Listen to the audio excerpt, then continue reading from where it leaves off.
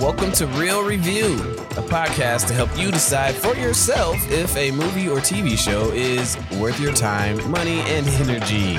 With Reel 1, Zoe will break down the nuts and bolts, minus spoilers, of course. And with Reel 2, she'll invite you into a conversation about the narrative, characters, background, and the power of story. Here's Reel 2. What Happens Later was a movie I had been looking forward to seeing ever since I heard they were making it. Because 1, it was shot in Northwest Arkansas, 2, it was being directed and starring the 90s icon Meg Ryan, and 3, because it was shot in Northwest Arkansas, I know people who got to be extras in the movie. All these things combined and I was excited. I couldn't wait to see it. And all my pent-up expectations and hopes are probably why I felt so disappointed while leaving the theater. One of the things I try to do with this podcast is help answer the basic questions everyone asks before buying their theater ticket. And I also tried to help maintain expectations so people go in with the right mindset before seeing a movie.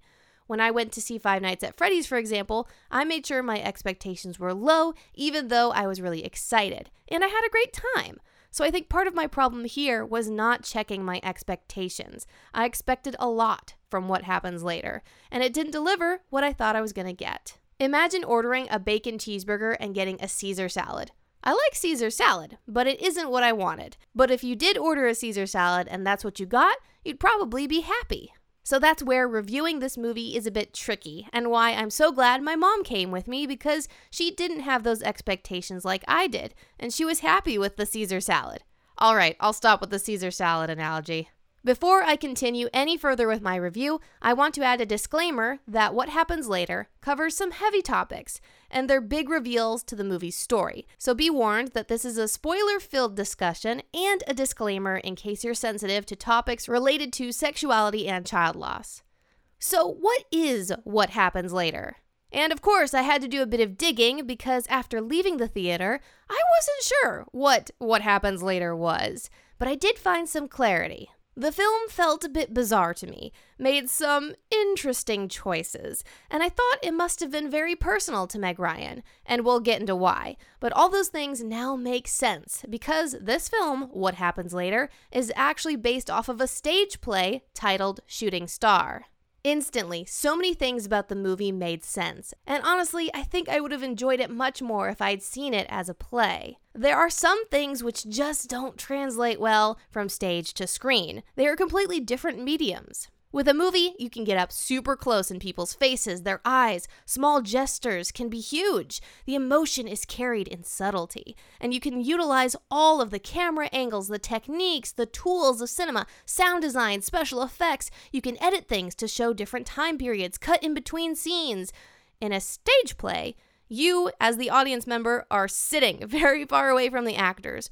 So they portray things in very big, dramatic ways. Their emotions are acted with all of these ranging voices, dramatic lines, dramatic movements. It's all made so much bigger because you're farther away, sitting in the theater.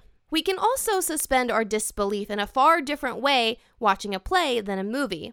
We use our imagination combined with the set design and costumes, but things can represent places or time periods, and it's even normal in some plays to take place in a single location and focus exclusively on dialogue, which is kind of what happens in What Happens Later. Knowing this movie was a play, so much of what I didn't like about the movie now makes sense. I didn't like that the whole movie took place in the airport, just the airport, they don't go anywhere else. I didn't like that the movie was simply two people just talking the entire time, nothing really happens. And I didn't like that this weird airport overhead announcer randomly interjected and said things that seemed to be directed exactly at the main characters. It just didn't make sense in reality. Speaking of which, quite a few things that happened in this movie just don't make sense in reality. And I can get it. Movies can be fantastical. They can be whimsical. They don't have to make sense, but they kind of need to make sense. You know what I mean? Half of this movie seemed to be based in real life. You know, these are real issues. This is hard stuff that we go through. Here's how relationships work, how they're complicated.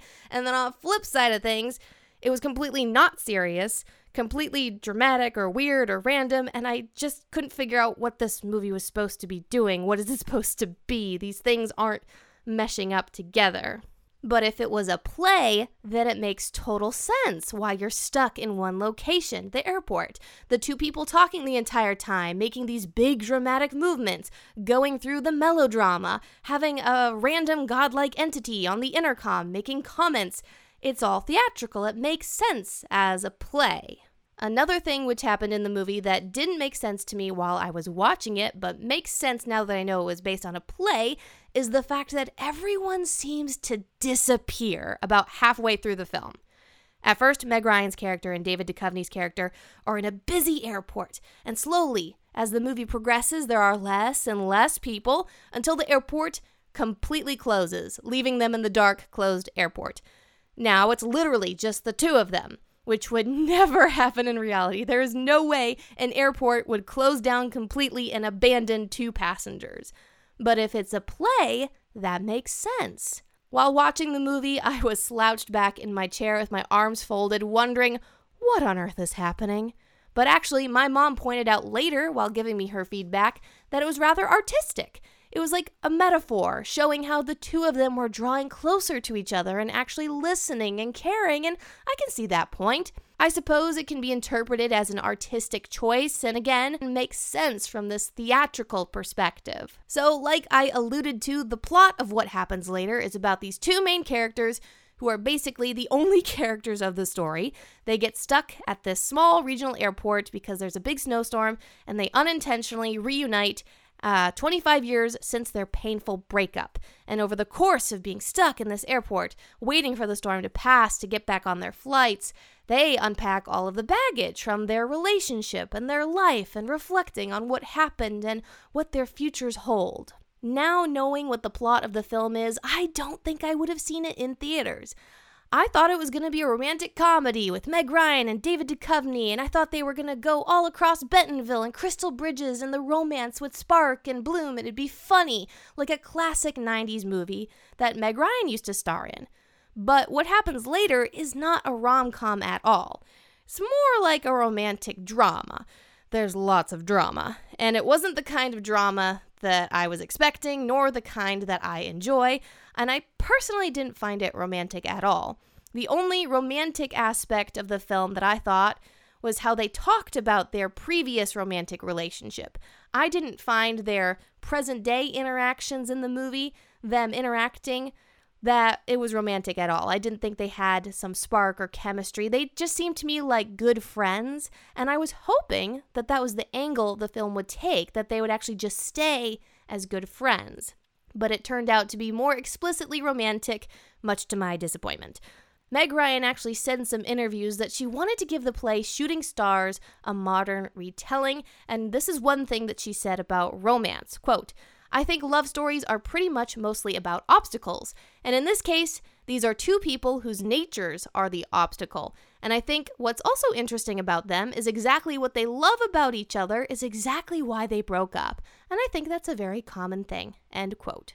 I agree with that. There are tons of obstacles in life and even our relationships, but I struggle to resonate with the film and its characters. For example, I felt super uncomfortable, especially at the beginning of the film. Meg and David meet, there's awkwardness, which at first was funny and relatable. Oh, how awkward, I'm seeing my ex at the airport. And then I could tell the film was struggling to force these two constantly to be in the same space in this airport, so that they would be forced to talk and then eventually argue.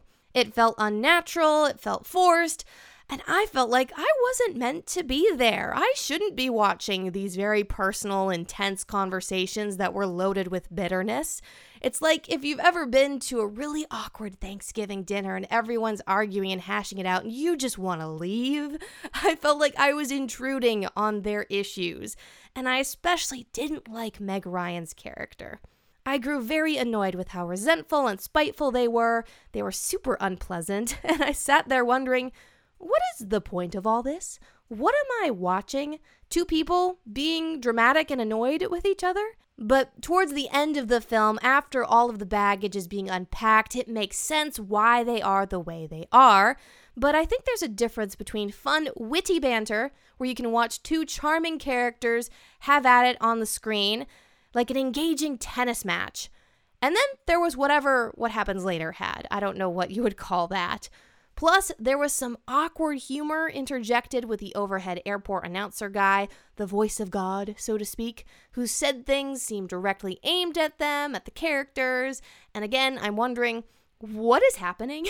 What is this voice of God, this airport announcer? What is he doing in this very serious, tense moment that's trying to be funny? I couldn't quite get it. It was like, just didn't know what the movie was. Is it funny? Is it not funny? It goes from serious melodramatic moments to these random jokes that didn't seem to mesh. I just couldn't understand if this movie was based in reality or not. As I mentioned earlier, if it was on a stage play, it would make more sense. The suspension of disbelief is different in a play, and in fact, I think that would just work so much better. The melodrama of the characters being forced together, the voice of God, that just makes more sense as a play. As far as the two main characters themselves, I liked David Duchovny the best. I think he was one of the shining elements of this movie, made it more bearable to watch. I just did not like Meg Ryan's portrayal, how she did her character, just everything. She just came off as very abrasive and arrogant, which I know makes more sense later in the film because, again, they unpeel the onion layers, they unpack the baggage, you realize why she is the way she is. So I felt a little bit better towards the end of the movie about her, but I just still didn't like her and didn't like sitting through all of this tension and uncomfortability. But again, I know that's the point. The point is that it's uncomfortable and annoying. And that's supposed to be the point because that's life, I guess. I don't know. So as you can see, a lot of the problems that I have with this movie have to do with the medium.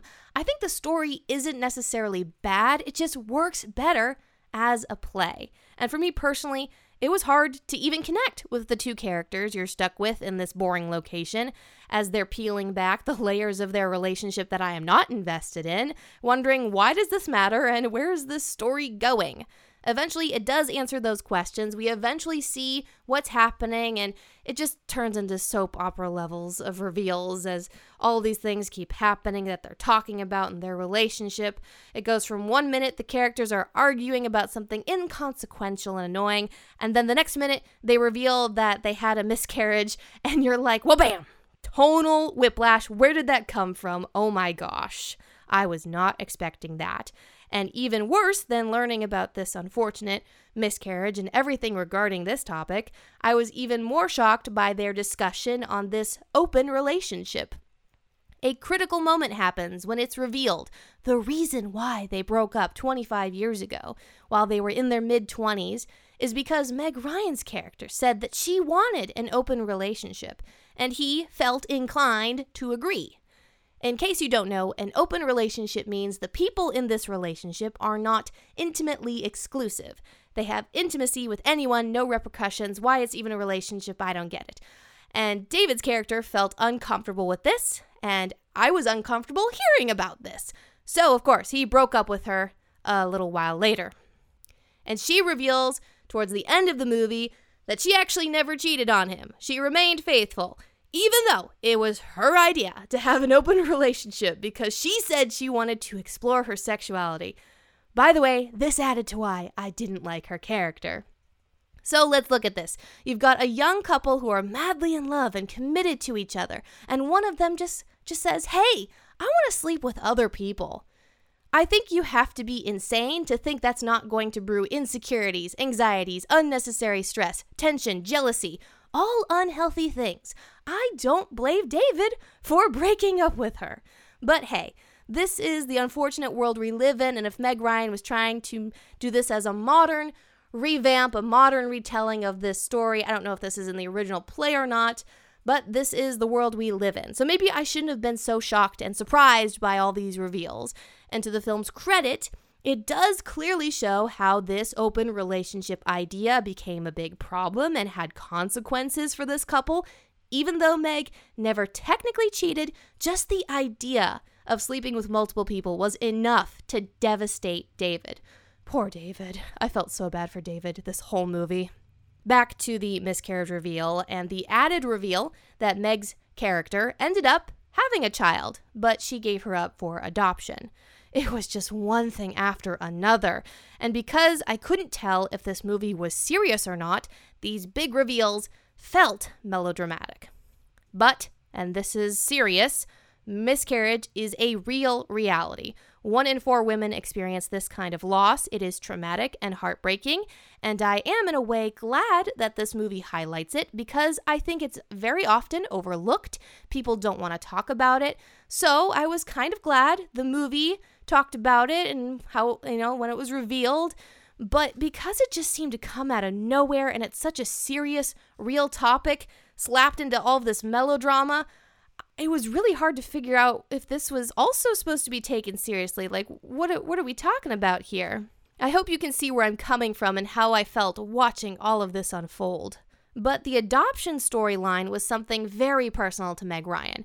She actually adopted her daughter Daisy from China and spoke in some interviews leading up to the film's release about how special and magical it was to her, not just to adopt Daisy, but then adding that storyline into the movie. In the movie, Meg Ryan's character explains how her daughter was adopted into a loving, good home, and she thinks there's some universal entity out there taking care of her, making sure it all works out.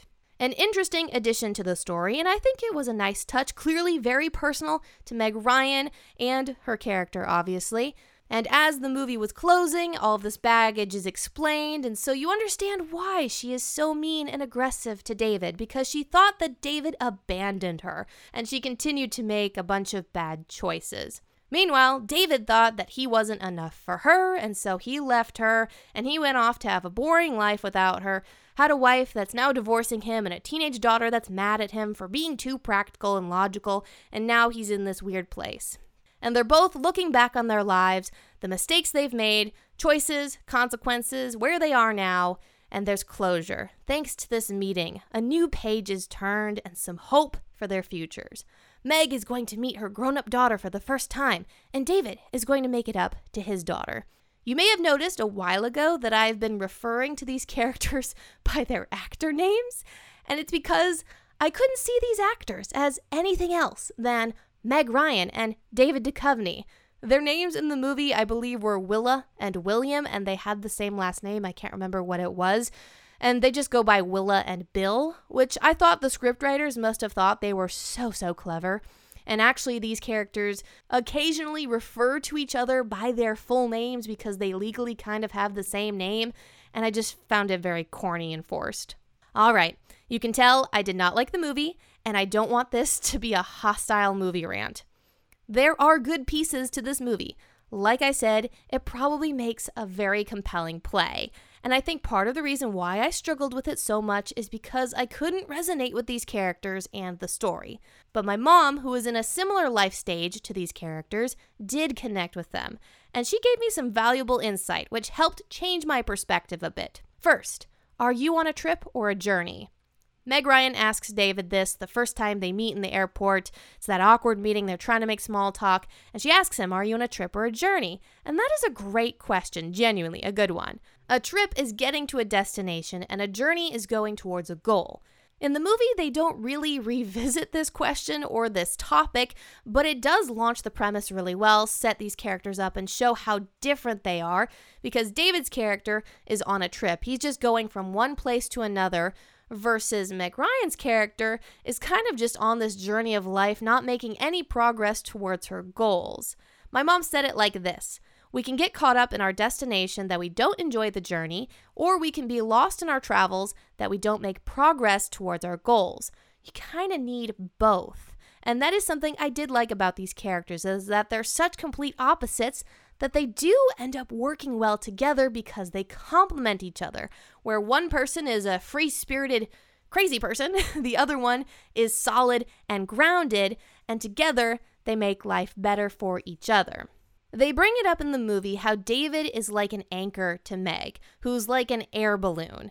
And part of why David broke up with her originally is because of that whole open relationship thing, but larger than that, he felt like he was holding her back from the things that she might have wanted to do in life. Her adventures, her free-spirited nature, her wanting to explore and do all these things. But in actuality, she wanted him as her anchor. She wanted that stability. And without it, she spent the next 25 years floundering, making poor decisions, and being emotionally lost in that airport the day that they reconnected. And he needed her because he needs to relax and not be so anxious and uptight, and she brings the fun and joy out of him. Another thing my mom pointed out is that at her stage of life, there's a lot of looking back on your past relationships, looking back on the big life decisions and wondering, what if?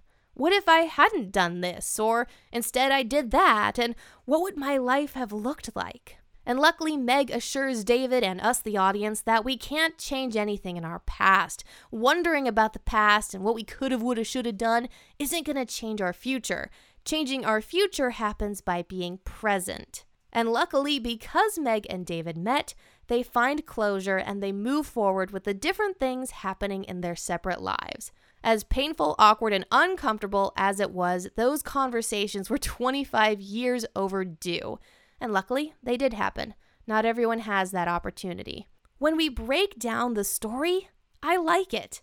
I might not completely get it because I'm only 24 years old and still making my own mistakes and choosing the trajectory for my life. And maybe 25 years from now, this movie will hit different as I look back on my life. But I can still appreciate this story, the significance of it, and how much it may mean to people. And I can tell it means a lot to Meg Ryan. I imagine I would have liked it more as a play because I did not like the weird filmmaking choices. But I think this film will resonate with people similar to Meg and David, people that are in a season of life looking back on these decisions, and maybe you'll enjoy what happens later. But I don't think it's a movie for everyone, and that's okay. It's a very special and significant work for Meg, very personal to her, and in that way, I thought the movie had a sense of rawness and vulnerability. And that's beautiful. Not a movie that I personally enjoyed, but I can see why others would, like my mom, and I'm so glad she enjoyed it. But if you're looking for a classic, wholesome romantic comedy, I recommend Return to Me. Also starring David Duchovny. It's honestly one of my favorite quote-unquote chick flicks of all time, and it's because it's not a chick flick. It's more than the tropes and cliches. It's beautiful, heart-filled, with believable characters and quotable lines. I could gush on and on. All this to say, if you are looking for something to watch and you aren't sure about what happens later, I highly recommend Return to Me. And that's all I have to say about what happens later. This was a hard movie for me to review. I struggled to connect with the story, found it bizarre, and I recognize it connected with others, and I think that's honestly beautiful. There's a beautiful story in this movie, one of trips and journeys, and how you need both. The Real Review podcast, hosted by Zoe Moody, is a part of the Real FM Podcast Network. You can listen to more Real FM podcasts or Real FM radio on the Real FM app or at real.fm.